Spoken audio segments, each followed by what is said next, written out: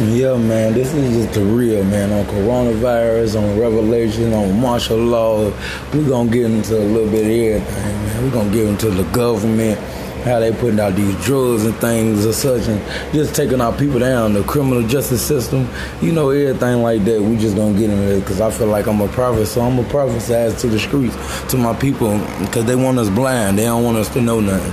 So I'm basically going to open the eyes to a lot of people. So I just want a lot of listeners, and you can follow along, listen up, but I'm going to keep it real, and I'm an everyday dude. I'm to the 13th commandment, I'm a criminal, I'm not free. So that's what we're going into, and I'm 3/5 of a black man, well, of a person, because I'm a black man.